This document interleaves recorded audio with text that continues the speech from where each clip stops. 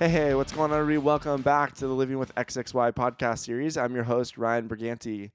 So today we have an amazing guest from Australia. It's Antoni Strzelecki. Did I pronounce it right? Perfect. So what's going on, man? How are you? Yeah, going really well, thank you. It's been a while. Yeah. Um, So Antoni is. I talked to Antoni about 2 years ago. He found out that he had Klinefelter syndrome, and he reached out, and we kind of had a little bit of a chat. And it's been about 2 years since we've talked. yeah, about 2 years. Yeah. So can you kind of just I'll let you just take over and All can right. kind of give us a rundown of how we met and go from there? Yeah. So I guess in about July of 2020, I was on the pathway of trying to have kids and found out that through any trial and error, I had azoospermia. So obviously I had no swimmers in my ejaculate. Um, and then through that, they kept trying to find out what happened. End up getting blood tests and found out I had XXY 47. And from that point, I was just looking out, saying, okay, what is this? What am I? Who am I? Trying to find out. Is there anything different that I've known about myself from ages? Like I feel like a normal human. I've just been doing my thing, getting through life and school and job and wife, and then now I'm here. And how does it make me any different to anybody else? Um, I guess basically it wasn't that we're any different. We're just made up. Everyone's unique, so that's how it was. And then we ended up stumbling upon your Facebook group and website, and I think it was my wife who actually prompted me to reach out to you because at the time I was like, oh no, I'm just trying to process it all. I'm just trying to get through my head before I figure out reach out to anybody. Could be, I don't know. I just is that what if I stumble into something else that's I didn't really want to know about beforehand. And then I reached out to you. You called me straight away, and we had a long chat for felt like it was like an hour or so, just like talking about our experiences. There's so many commonalities that we have, and just listening to you as well and your research. It was pretty just nice. It's nice to have that extra um, there that gets you and that understands you and just like was like fighting for you or cheering for you for the background. It's nice to have that too. And then to find out that there's more guys in Australia, and Ryan, you hooked us up with a little Facebook chat with 4 or 5 guys at the time. Oh, And okay. it's just nice to, Yeah, I remember that with like Jeff and Tom and Chris and there was a yeah, that's couple. right. Joel, maybe Joel was in there. There's a couple other I extra. think Joel, Yeah. yeah, a couple of extra guys in there as well. And it was just nice to just chat in there a little bit. Um, just nice to know there's other people here too, which is really good. It just definitely makes you not feel like you're alone in something that's so new to you, but yet you've lived it your whole life without knowing, I guess. So Yeah. So after how did you here we go. sorry, how did you found out around 32? How did you how did the diagnosis once you got the diagnosis, like how did it affect you emotionally? Oh yeah. So emotionally, I was probably pretty much hit rock bottom, I guess, in a way, because I had set myself up for so long thinking I want to have kids. I want to pass on my genetic like makeup, especially so like my heritage. I'm always down for the lineage as well. And so my parents and I guess my father's side's from Poland, and I want to pass the name down as well as the genetic makeup and all that. And I was just a bit distraught, I guess. It takes a while to sink in, especially for me. It takes a long time for things to sink in and process, a lot longer than what other people would be sometimes. Um, yeah, I kind of felt really sad for a long time, really sad for myself. Um, but just knowing that it doesn't really change anything, which is the biggest outcome of it. Yeah, it probably took me about a good year and a half to actually like come to terms with it all, which is not that long ago, anyways. Uh, but yeah, there's a lot of self-reflect, I guess, and I kind of come out of that eventually. And I guess since then we've had a child. We're skipping forward a bit, but we've had a child, and I don't really have time to worry about myself too much anymore, especially when all the onus is on me and us to look after a young kid and make sure he stays alive. Yeah, which is pretty cool. How did you deal, like how did you learn acceptance? How, like it said, you said it took you a year and a half of figuring it out. Like when the diagnosis hit, was it something that you kept, obviously your wife knew, but was it something that you kept a secret? You didn't tell family or friends about it, and or how Um, did that work out for you? I definitely told family and friends, like close family and friends, because it was quite a large part of that. I guess through the diagnosis, I found out that I can't I guess make babies in a way that others can, who also do sometimes have the same diagnosis as well. We ended up trying everything. I guess it's just because I tried everything I possibly could to conceive, um, and that kind of made me go, okay, well, God hasn't got it for me. Maybe there's a reason I can't pass on my genes outside of the XXY, and that it might be worse off if we keep trying to, make a deal with the devil and try and make my sperm work with Amy's egg. Um, so I just kind of like let it be and was like, okay, look, well, I can't pass on my genes, like my looks, but I can pass on my knowledge and my um, just my way of life. And I feel like that's epic as it is, um, to pass on those. So it kind of just slowly, it just seeped in slowly, and then just being happy with who I am, I guess. Yeah. What did you try? Like you said, you did a list of things. So can you walk us through all the things that you tried? Oh, to make myself feel better. No, just Uh, like did you do the micro test oh surgery? yeah, yep. So I guess from the get go, from the first time I started eating healthier, because obviously if you start eating healthier, you can also produce more natural testosterone. You start working out, looking after yourself a bit more, trying to cut down on the nasty foods. I didn't drink for about a year, cut out coffee, did all those things that you could do. Just tried the very best I could. For a while, it wasn't sustainable. I don't know. You Yeah. always got your vices. Yeah, you got to live life too, right? Yeah, yeah, yeah. And then after that, we did the local the teasy, which that's just like a stab in the dark. Stab it into your balls and try and find something, a needle in a haystack. For some people that works. For some people it doesn't. Hmm. And then I found out after you do that, you need to have 3 months, I think it, or 6 months, sorry, for you for your testes to recover before you can do anything else.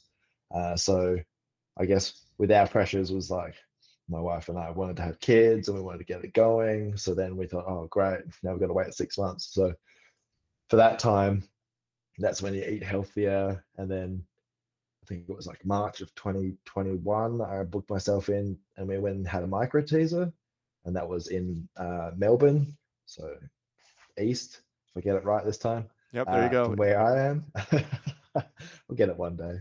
And then, so yeah, we went there and did the micro teaser. They and then I think they spent, I think it was 10 or 12 hours that um, the doctors spent like looking through the all the folds. But I wasn't under for 10 or 12 hours. I was under for 2 hours, and then they took heaps of samples and they were just looking through each of the leaves, like in the testes. Like they spent ages. So like hats off to them. Amazing.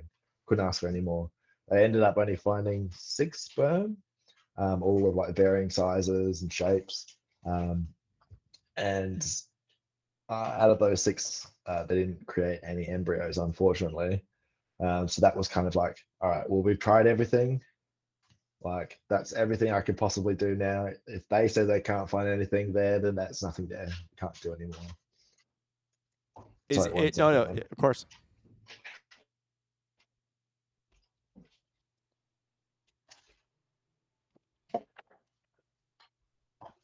Sorry, just had No. some dogs that wanted to go out. Not a problem. So was the surgery, like going to because you're in Adelaide, like going to Melbourne, was the surgery covered by insurance or by the healthcare system in No. Australia, or was that out of pocket for you guys? So that was out of pocket for us because I didn't sign up for private health insurance thinking that I would need to do this fertility operation. Like, and to get the health insurance, you need to be signed on for at least a year before you can claim. So that was out of pocket expense. I think it was around, oh, I can't remember, but I think it's around $3,000. Okay. I think it cost. I mean, it's not cheap, but what's cheap when you're trying to create a family? Like, what's the value of that? I think it's cheap. So yeah. So that's roughly Um, that's for right now. That's roughly around the dollar doesn't seem to be doing roughly around 2,000 American USD dollars.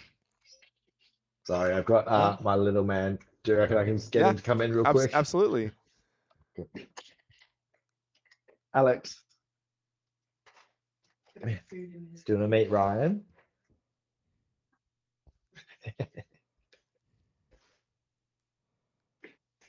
Hi, Ryan. This is little Alexander. Hello. Wow. Don't know where to look. There's very bright lights. What did you say to Ryan? You say, hi. How does it feel to be a dad after everything that you've gone through? It feels amazing, actually. I thought, sorry, we're skipping forward a little No, bit it's here, okay. but Yeah. um, just literally like I thought that because I didn't have my DNA in him, that I wouldn't love him as much as what I would if I had. You saying hello, little snotty bugatti. I'll let you go. Go to my mum. Bye. um, so I think that I thought that I wouldn't love him as much as what I would if it had my own DNA in there before. But as soon as he came out, I was just like, oh my gosh, he's amazing. This little creature is now ours to look after. And it was just, I can't even describe it. It was literally like love at first sight. And I just had never felt that before. So that was incredible. So Yeah.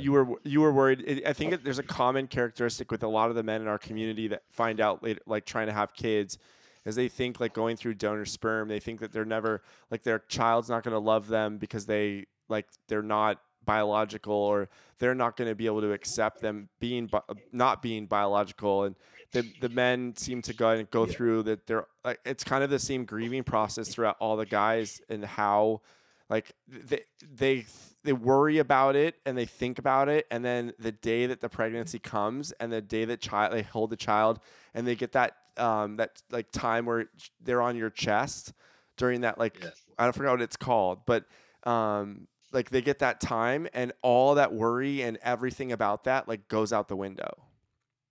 Yeah, definitely. I mean, I still think about it most days, but now it doesn't really affect me as much as what I was before he was here. Uh, I guess because of the things I've mentioned before, is that he's just going to turn out to who we are. You know, you teach him one thing, he's going to do what you teach him. You're there every day, you're there every night. You know, he doesn't know anybody else. You are his father or you are his mother. Like, that's it. It's simple. So you Yeah, did all the you did the micro test surgery, and you did the poke and all the other things. yeah. When did you come to the acceptance? Like how long after did you come to the acceptance that you guys were going to do donor sperm? Actually pretty quick. So we'd actually thought about this a long time before. So got all our things in place that we were like, okay, so this is the last chance. This is the last end of the road, I guess, for me and as such. Um, and that if this wasn't successful, then we would go and do donor sperm. And that we knew, sorry, Alex, you wanted to come back in? We knew that, uh, that, what do we know? We knew that if I couldn't get anything, then we would probably have to go on to the next thing. And I knew that if I wasn't in that frame of mind, I wouldn't want to do it. Like after I found out. So we were like, okay, we'll put these steps in place. So it was literally about 4 weeks afterwards, we still went ahead with the donor sperm because we already had it with us. So But because you prepared. You basically didn't put yeah, all of your eggs in the micro test basket. You were like, I want to have plan B, especially if we're doing IVF with yeah, spending all the yeah, money out of pocket that you guys are spending. You guys yeah, wanted to make sure that if it didn't go through, that you had the chance to do something different. that's right. That's right. So we wanted to just make sure it was continuing. Uh, I did struggle with that for a while because I was still grieving the fact that I couldn't have kids. Um, but it eventually got better afterwards. After a while, I'm normally a pretty relaxed guy, so um, I just slowly get through it myself, and I came out the other end, which was good. Is there anything that you have written down during, like, I know you have some notes in front of you, and is there anything written down before we kind of get into learning that you guys were pregnant? Yeah. I guess it's that I after the micro tease, I guess the silver lining for me, which helped me as well, was that the ability to go onto testosterone. And because you can't really go onto additional testosterone until you've had a look at all your options, because as soon as you start that process, then your body's not going to create any more sperm Mm-hmm. than what it already has. So you effectively become Sterile. sterile, I guess. Yeah. And so that was a little silver lining for me that helped me get through it a bit more, is because now I can get help. I can talk to more people about my health as well, even though that's selfish, I know. But um, in the situation where we were with the fertility, and I found that helpful as well to help me kind of heal I guess, heal a bit and help soften the grieving. Yeah. I wouldn't say that helping yourself during that situation is selfish, right? Like, I think that's one of the big aspects of Klinefelter syndrome is there's so much unknown with this surgery to try to extract sperm, and then there's also a lot of information about testosterone. Like, testosterone is obviously a benefit to most of the men that take it in our community that have never had it, and then we can touch on that in a minute. And then there's not a lot of research about, like, well, is it does testosterone actually kill the sperm? Like, what's the time frame? Like, you got diagnosed, and then here we are like a year later, and you're finally able to go on T. And so, like, going on T, what did you notice? Did you notice things right away, or like, what have you noticed since being on T? For how long have you been on it now? It's actually end of the month, it's 2 years. Okay. So yeah, so it's gone really quickly. Um, but so I guess for myself, in a way, I know it doesn't affect everybody the same way, as I've learned as well, talking to other guys in Australia, is that for me personally, it made me feel like I was um, going, I guess, through puberty again, or having that puberty that I never. Oh, I did really have it, but it's insane, really. So sex drive went through the roof, which is not great timing when you're trying to conceive and have Yeah. a baby through IVF. But yeah, that happened. And then yeah, I felt like I had less pain in my body. So I used to wake up and go to sleep every night with sore legs. And once I started the testosterone, be it just coincidence or whatever, I just felt like that pain disappeared because my body had time to actually recover and start to actually get recovery. Whereas before, you're always just going and going and going, just pushing through that tiredness. I stopped having naps in the afternoon. That was massive. Actually had a lot more energy throughout the day. And then, yeah, I just started to get more facial hair. So Were you never able to grow a mustache? no, not this thick. This one's from December last year. And so just slowly growing it out. But yeah, we're getting there. So what I know in Australia, not a lot of people that like listen to the podcast, or there's different methods of testosterone throughout the different countries. Yeah. And so what are you on, and what was your first? I'm assuming you're on the injection. Yeah, so it's the every I guess it's like every 12 weeks they give you an injection, and then it just I think was it three or Nebri, 4 mil? is it like Nebrio Yeah, or something? Yeah. That starts with an R. Yeah, so I okay. didn't write that down. It's like radon or something like that. Something like that. Yeah, Okay. yeah. I can get it from the kitchen I should know. anyways, so I should know these things, but it's okay. it's okay. It's all right. And So yeah, for me, I just went down that option because I thought I forget quite often. I have to write lots of things down, so if I had to do something every day, be it like a bit of ointment or I don't think they offer the small jabs in Australia, like the daily jab. So so I haven't really done that option either, or taking a tablet, or the other options there. The patches, stuff like that. Just like if I'm working on the tools, I wouldn't be able to do that. Um, Come on then. Sorry, No, Ryan. it's okay. You got a little guest, and Yeah, he's like, yeah. Dad. So I wouldn't be able to do all that stuff. Yeah, dealing with the patches, the creams, the gels, like all of that. Yeah, It's definitely when it comes to like executive functions or remembering to use it. And I've tried all of them, except for a couple. Oh, I've never tried the ones that you guys have, like the yeah. 1,000 milligram injection that you get in your bum. Is that what you're? That's it. Okay. Yeah, that's it. Do you want to get that? Could you get the testosterone for us? Just I want to show. Yeah. Show and tell. Yeah, okay. Why not? Yeah, so that's the one that we get every 3 months ish. For me, we brought it back down to about 11 weeks, and it kind of just keeps me up in the range, which is really good. Did you notice when Um, you did first try it? Like, did you notice a major fall off? yeah, definitely. Thanks. So for us, I guess it's Okay. you can see that. Oh, Yeah. I don't know how to So pronounce that. Riandron. Yeah, it's just the same as what you get in the little vial, anyways. So 1,000 ml. 1,000 mil and all that goes in at once. All of it goes in at once. It's painful. I'll let you. It's fine. Uh, yeah, the first time definitely not fun. I felt like I'd been stung by wasps multiple times, and it lasted a few days as well. When I couldn't even like walk your leg out, it just anything you did, you're like, oh, do I rub my bum? No, that makes it worse. So you just sit down and just it goes away eventually. Now it's fine. I think they put it in and go back to work. So yeah. So you have to go. It's not something that you can do at home.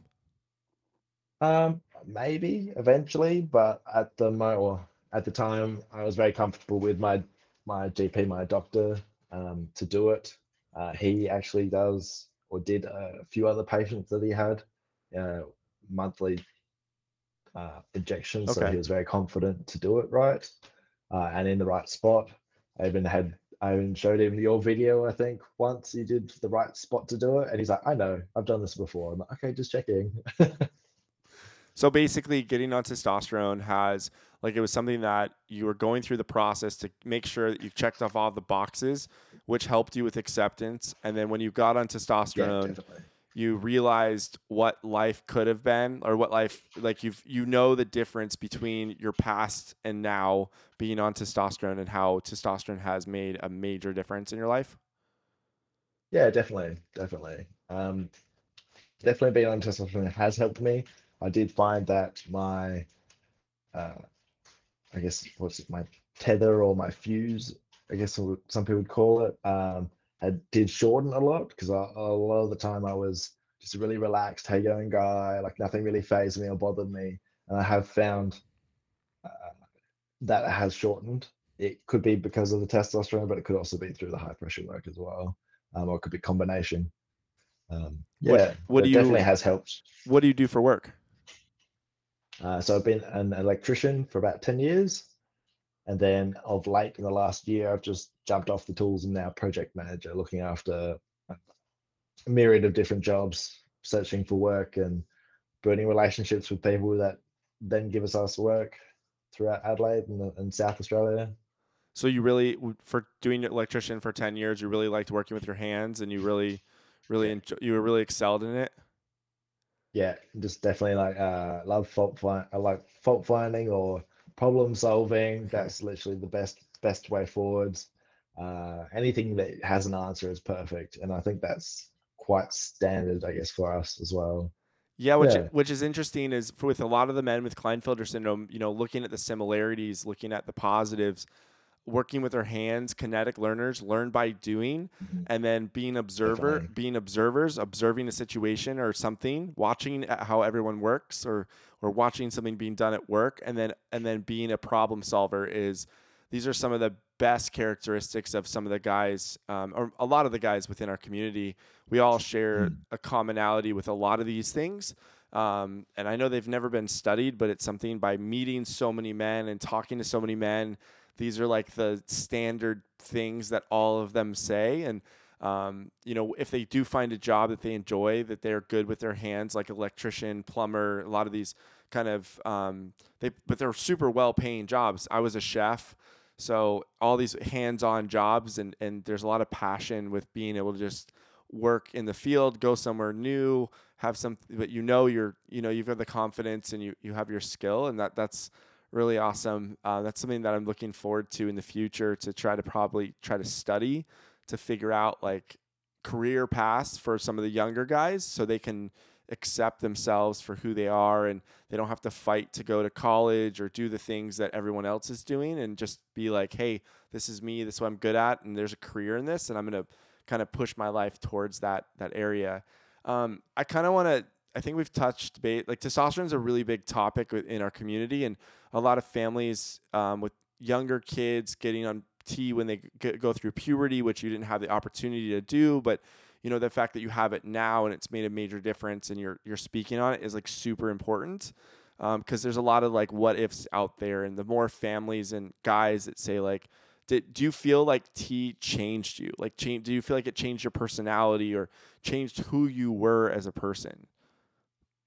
I don't think it's changed me who I am fundamentally at all.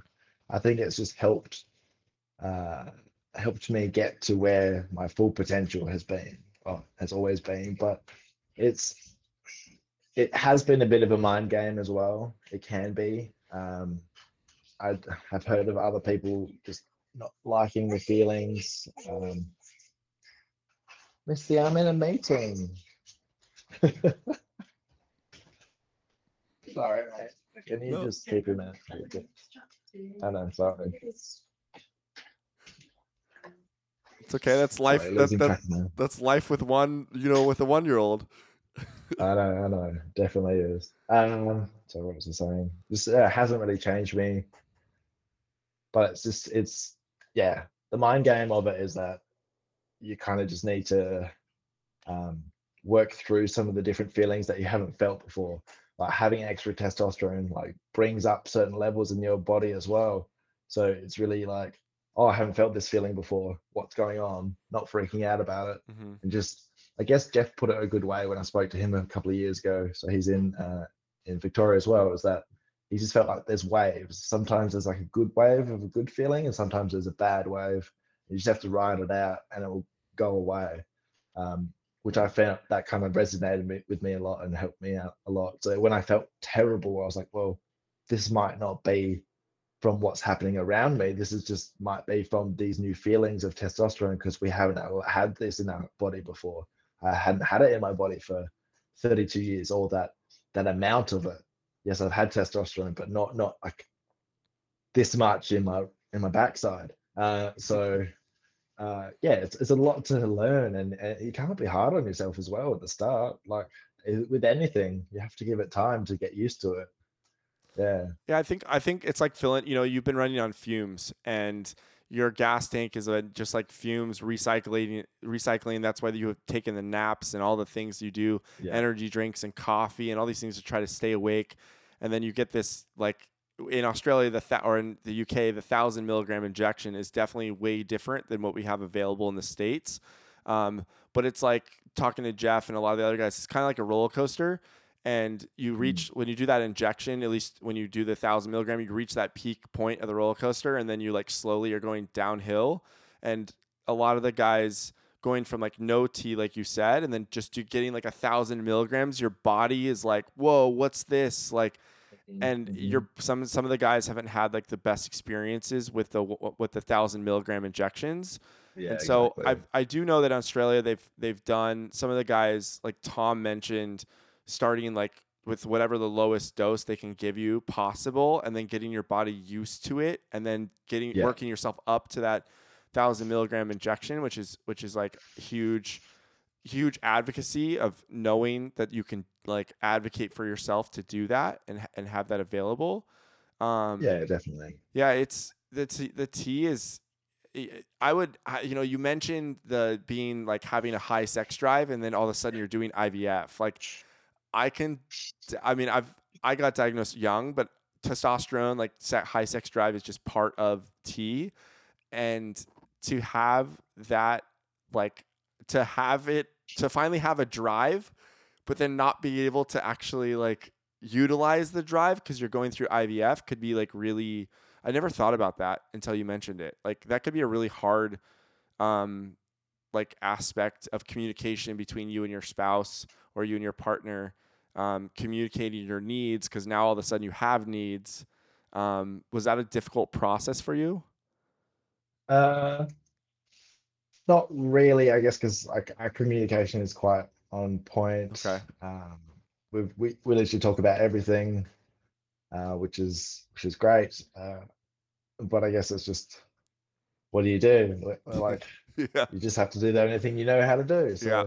So um, you just have to look after your own needs for a while and just be aware that there's two people in this family that are at the time like that everyone has needs and you can't be selfish and be like, well, I want this, I need this. Just Yeah. no. Especially when you're going through something new with testosterone and new feelings, new thoughts, new emotions, like just Mhm. learning yourself in that situation and not trying to be impulsive, like impulsively reacting to how you feel. Yeah, So, definitely. what was, I want to kind of get into the pregnancy. What was, Yeah, when that's you cool. guys found out that you were pregnant, what was that feeling like for you? Scary and excited at the same time Okay. because you're like, finally it's come through. It's happening. Um, just being a super supportive partner really is how I felt. And then yeah, as it progressed through the months, it's like, oh, it's definitely becoming more and more real now. Yeah, yeah. The belly gets bigger, and it's yeah. I thought I guess one thing to put on that of the pregnancy as well, because I couldn't um donate my sperm, my DNA, I actually put a lot more effort into the pregnancy and into um, Alex as well now. Is that I just try and be fully there for my partner and just everything we need to do together. And because I don't know, I felt like I was making up for what I haven't put in. Okay. Like sometimes guys go, all right, done my job. Okay, I'll see you in 9 months, or see you in a year or whatever when I'm useful to you again. But I definitely was very what's the word? Very You were invested? invested. Yeah, yeah, and definitely putting all my effort into it as well because I want to make sure that this child of ours is going to be well looked after and is loved as well. So yeah, Did you have any, like when you guys got pregnant? Yeah, and so I wanted to kind of touch base on family and friends. It's something that when you got your diagnosis, you let people know, the close ones around you.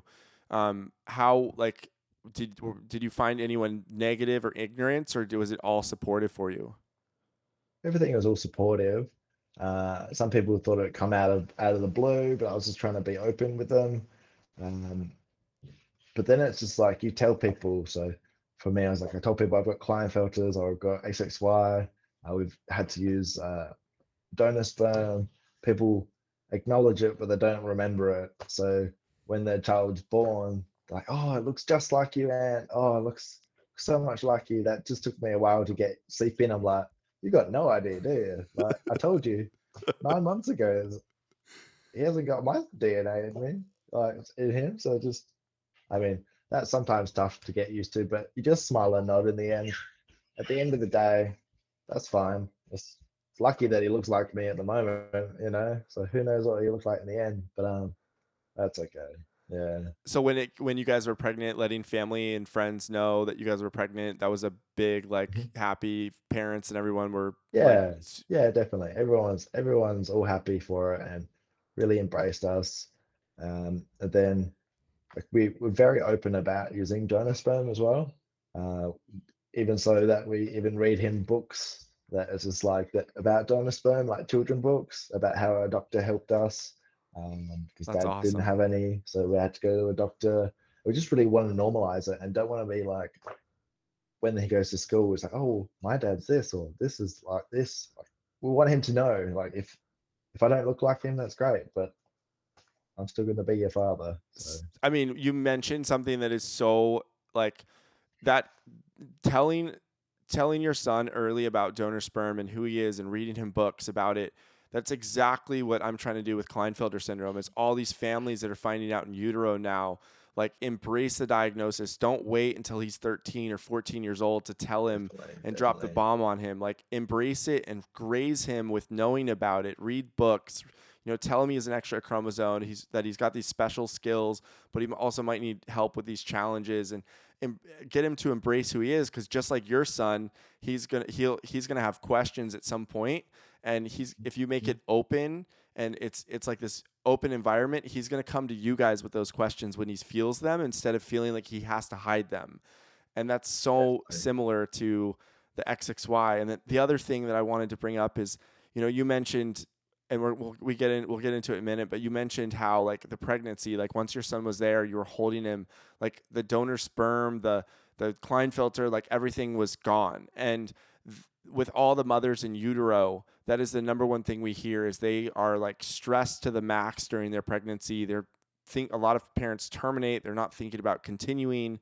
Then when their child is there and they're holding them in their arms, they have no feeling or thought that their son has Klinefelter syndrome. And there's so much similarity between the adult males that find out later in life and what their process and how they go through it, and the newly diagnosed mothers that are being diagnosed with kids with XXY. And I'm like happy that you're so open with your son about being donor sperm, because then he's not going to feel anything different later on in life. He's not going to feel like he shouldn't be here or whatever his life's not like, not, he doesn't have a purpose or anything like that. And that's really good qualities of just being a dad, that's something that you never thought that you'd be able to do. And here you are, you're doing it. Definitely, definitely. It's massive. It's good. And I think, yeah, for anybody to know that it just to normalize everything is just the best way to be about it. So I'll definitely be looking forward to your children book coming out soon, XXY. There is one, there is one. It's available on Amazon. It's Okay. called it's called Extra Special Me. So it's XT-TRA Special Mhm. Me, and it's available on Amazon. And it's written by Pam Winters, who is a mother. She wrote it in honor of her son, but she listened to every single podcast in the last couple of months. Her son didn't find out until I think like 5 years ago, and he's in his mid 30s.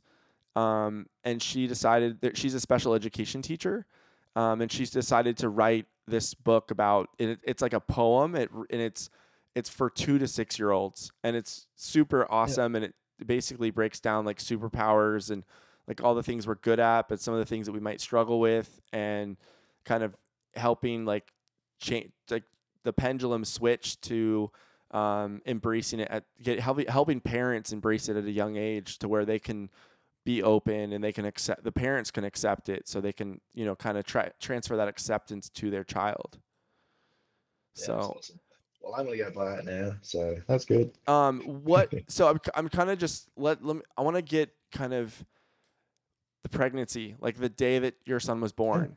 what Yeah. what nervousness, like no sleep, Yeah. what was it Um, like? so because we did through IVF, doctors here in Australia have a tendency to want to induce you early. So, and we were much opposed to that. We are doing a lot of hypnobirthing sessions as well because we're trying to do it all natural. Okay. Um, so that also brings the partner, myself, into it as well. So we play a key role by helping um, your wife or partner to stay calm and kind of stay in the zone and breathe, and lots of breathing techniques and trying to keep you sort of like a meditative state. And then so we play a huge role in that. So then we eventually got to hospital and they had to induce us a little bit. Um, and then it just started, I guess, say 10 p.m. at night. My partner had pains. She thought she had amps or tummy ache or whatever, and then it slowly got heavier and heavier. And I'm like, oh no, here it comes. So we both got up, and it was a pretty quick process for us. I think it was about 4 or 5 hours that from when she was in hospital to when the baby came out. Um, and bless her, she's an absolute trooper. She ended up doing it without any pain medication at all. So realistically, Wow. yeah, it was, we're in and out of the shower. Both of us, like, I'm saturated at this time. Just I was like stuff. I was being my jocks, whatever. And so just going through from the shower to the bed and back and forth. And yeah, so she was standing up eventually, and the midwife like caught the baby as it came out, which was pretty insane. So yeah, so from that point, then they turned him over and they're like, "Oh, it's a boy." I was like, either way, I would have been ecstatic. So yeah, it was really cool. So you didn't do any like genetic testing, or you didn't do any well, they do, don't they do genetic testing with IVF already? Yeah, that's right. So from the very get-go, they do genetic testing, and they came back and they told us like, "Oh, these ones are viable and these ones are not viable." And we asked them as well. It's like, "Well, is the non-viable ones have XXY or not?" And they're like, "No, no, it's fine, because if that's so, then that's viable." And so yeah, they did all that testing anyways, and we had lots and lots of scans leading up to it because of IVF. And comes with IVF, there's it's like, I think it's called marginal cord, where um, the cord doesn't, the umbilical cord doesn't actually fix to the center of the placenta. It's on the edge of the placenta, and sometimes that might mean that it doesn't get all the nutrients through there, or the blood flow might be off. So all these different risks means that we get to see our baby more often in the scans. Um, yeah, so that was interesting. What did you say? It cut out when you said if you asked if the baby was if the, any embryos had XXY. What Yeah. did you say? What was your response? Oh, so that they found out that none of their eggs or embryos had XXY, but either way, XXY would have been viable to us, obviously. Okay. So we would have done that. That could have been a good bonding thing, but at the same, yeah, Okay. it Yeah, wasn't meant to be. it just cut out, and I wanted to hear your Okay. answer with what you had to say. So Oh, through sorry. the whole process, you got to see ultrasounds. Did you know that you were having a boy, or you guys didn't want to know? No, definitely not. Okay. I think from going through IVF, everything's very manufactured. It's Hmm. very, you know what's happening. The next step, you know what's happening. You're getting implanted with an embryo. You're doing this, you're doing that. So just in our eyes, it's like we just wanted one bit of magic. So it didn't matter what it was going to be. And we always said, no, we don't want to know. We don't want to know. So I thought that's lovely, because other people get the opportunity to have something as a surprise. So why can't we have a surprise too? Which is really nice. That's awesome. That's a good takeaway for a lot of people that end up doing IVF and in our community, is giving yourself that opportunity to have the surprise, Yeah. and kind of changing it up, and just having that surprise is a huge.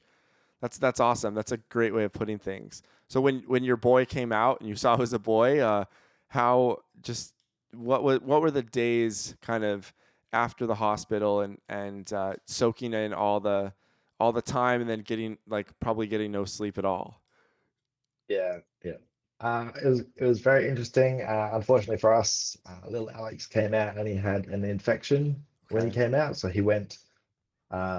We had him with us for about half an hour, and then he went to the nursery, and he was in there for about 5 or 6 days Okay. uh, before he was well enough to come out and we could take him home.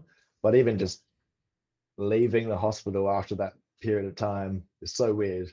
It's such a weird experience. You walk out of the hospital and people let you walk out with this tiny baby, and you're not going to stop us? No, they're yours now. You have to look after it. Okay, no idea what we're doing. Um, I couldn't even figure out how to use the baby seat properly, so I was just like freaking out. But I figured it out eventually. So Like in the um, car, like putting the baby in the car and trying to figure it out yeah, right then and there. with people waiting, they're waiting for you to get your stuff sorted before they can go as well. Oh man, hectic, so busy. But after that, yeah, it's such an eye opener. I thought I was like, I'm good. I've done so much reading. There's like wicked resources in Australia. It's called like Raising Children. And it's a website that you could use from 0 to 18. And I'm just on there reading every night and like, right, so they like noise, they like moving. I was running up and down the hall at night time trying to get them to go to sleep, singing and clapping and being really loud. I found out that was definitely not the way to go. But I just don't know anything, man. No. Oh, So, your neighbors um, must have been going wild. yeah, they're gonna kill this kid. I'm surprised I didn't have anyone cooler on us. But after that, just slowly getting used to it. We think he might have had colic when he was younger. That's just like reflux Hmm. and just unsettledness. So yeah, he's definitely been a harder baby to get to sleep, but he's definitely likes routine. So once we've got the routine down pat, it's making our lives easier. And if we just stick to it, then we can get some sleep at night, which is good. So he's kind of But like he's you. definitely He needs routine, yeah, just like you do. yeah, definitely, definitely. Um, but he's definitely better now. It's definitely a hard year for sure to get through. And also when it's hot here in summer, I don't know how to convert it from Fahrenheit to Celsius, but if it's like 45 degrees outside, the Celsius to Fahrenheit is about double. 45, that's hot here. 45 C to Fahrenheit. I think that's like, oh my gosh, that's 113 degrees. That is like, Yeah, so it's like super hot outside and you've got a baby inside with the aircon on. It's like, okay, we don't know if we're going to overdress you, underdress you. Oh, who knows? And then there's a whole nother system. You're used to dressing your clothes, just like large, extra large, yeah, or one, two, three. And then there's a whole nother system when you're sleeping babies. There's all in tog rating in Australia. So it's like 0.2, a one tog, a two tog. I don't know. Why is it so difficult? I'm sure our parents just dressed us in blankets and sheets. yeah, there's But all these, yeah, there's the same here. There's all these rules. Like we used to sleep on our stomachs when we were growing up, but now you don't allow, like, you cannot let a baby sleep on their stomach when they're in the crib. It's got to be like on their back. And then there's all these, like, you can't put pillows or blankets in there. Like they have to be they have to be like wearing like a onesie with like, that's built in with yeah, different levels of whether, yeah, my yeah, sister's got 3 kids, so she's had to go through that whole process. yeah, yeah. It's crazy. You learn one thing and then you have to learn a trillion other things, and then there's always something there that you can buy that will help you, but it does the same thing as the basic thing that you already have. Yeah, So exactly. So yeah, what's kind of, now that you've been, I saw that you recently made a post on your social media and Facebook about, you're not on there very often, and he's yeah. like, Dad, I want to be on this podcast He with is a you. busybody. He is nonstop, nonstop. He is definitely not one to sit around. Um, yeah. So No, yeah. So go ahead. normally I don't do many posts on social media. As of late, I've just been focusing more on our core family. But I just wanted to say it's been a one hell of a year, and I'm super happy that everybody's helped us along the way. Um, yeah, that was really all it was. I mean, it was kind of a reminder that I was like shocked when I saw it because I hadn't talked to you in 2 years. I didn't even know that you had a kid, and Yeah, then here you are signed up for the podcast. Everything happens for a reason, and here you're sharing your yeah, story. What's dad life been like for you? Like, yeah, amazing. yeah, Yeah, dad life's been hard for sure. I guess like from the very get go, just getting used to, still getting used to Klinefelters, getting used to like tea, getting used to all that, and then on top having another person yeah, relying on you to stay alive. But it's just yeah, it's coming really good. I think it's actually helped me out a lot.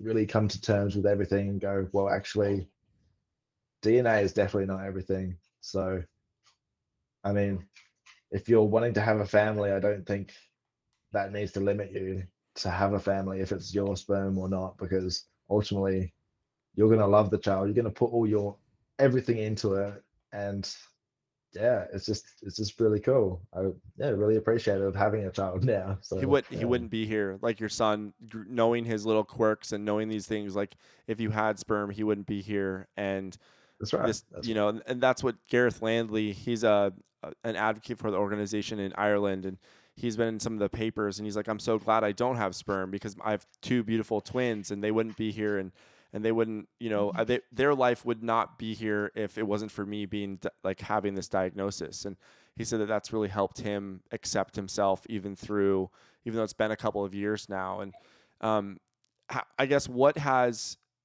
you just drop some good advice for some of the XXY guys out there that might be going through the same thing.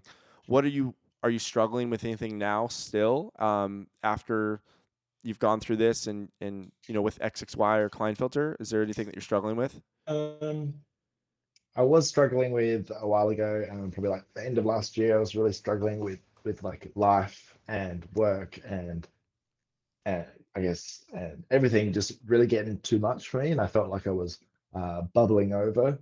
And then I went and saw uh, my professor at the hospital about it because I have catch ups with them every 6 months, and with the endocrinologist, I should say, and he just suggested to me that I tried just like a low dosage of antidepressant, and it would just like normalize that for you because obviously still getting used to the testosterone, still getting that like being really short, just everything was overwhelming me. And I was normally opposed to taking anything like that, but I said, why not? Like, let's just give it a try. There's no harm. And since then, it just made everything so much easier to deal with.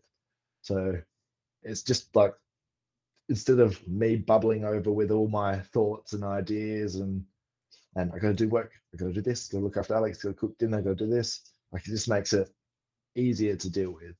Um, and I guess what I want to say is just that it's not bad to help yourself out sometimes as well. When if life gets too much, um, try it. Like just if worst case scenario, you can stop taking the tablet or whatever. But I just found like it's really helped it out, and I don't snap at people anymore, especially my loved ones. I would just be like getting antsy and be aggressive. That's not me. I know people have said that before. Is like if they're on tea, just they turn into someone that's not them. Um, so I get that too, but I guess you can also hopefully try and find something that works for you as well.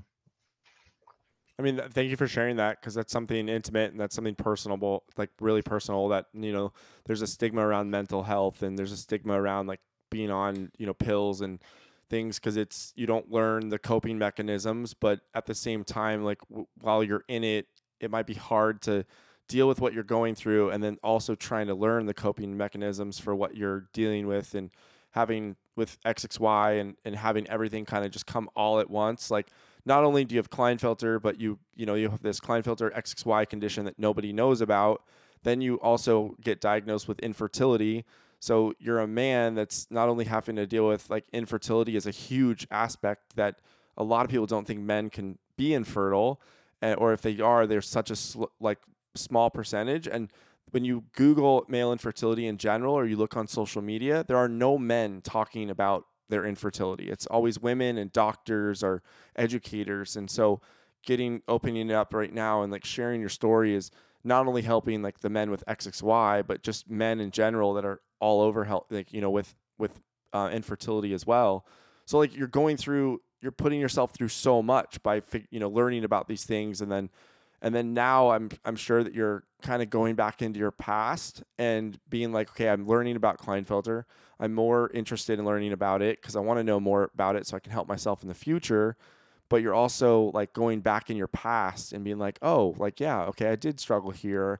I did have these situations. Like, oh, yeah, I've had to take more naps my whole life. Like, and that helps you like come to more. I think that helps a lot of guys come to more acceptance with it, like, oh yeah, this has been a part of me my whole life. I just kind of recently have found out that I had it, and like I'm not going to let it defeat me. I'm not going to let it, because like I remember talking to you 2 years ago and I was like, look, like you just got diagnosed with this, but like who were you yesterday? Like who were you the day before? You're still the same person. Like you haven't, just because you have this diagnosis doesn't mean that you're not the same person that you were before. Yeah. So I guess like in kind of closing, what would some of the things that you'd offer or say, to the that you've talked to Tom and Jeff, and you know now you're becoming a light for more guys, right? Like I'm gonna, when more guys from Australia reach out, or anyone that reaches out want to talk to people, I'm gonna be like, hey, here's a couple more people to talk to. What would you say to you know the men that are going through what you went through? I guess that in the beginning, just be easy to yourself. Um, it just takes time to process everything. I would try every option.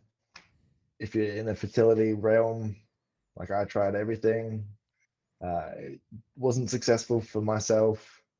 Just don't be hard on yourself. If donor sperm's not for you, that's fine. Like it's all good too. Um, just That's really just be kind to yourself and give yourself time to process it. If you need someone to talk to, I'm always happy to talk to you. Appreciate it, man. I mean, it's been wonderful just sharing a little bit about your life and sharing your fertility story. And I really appreciate you coming forward and, having the courage to put yourself out there and share your story, because it's going to have an impact on not only the men with XXY that are being diagnosed, but all the newly diagnosed mothers who are being told to terminate. So I really appreciate it. And thank you so much. Thank you as well, Ben.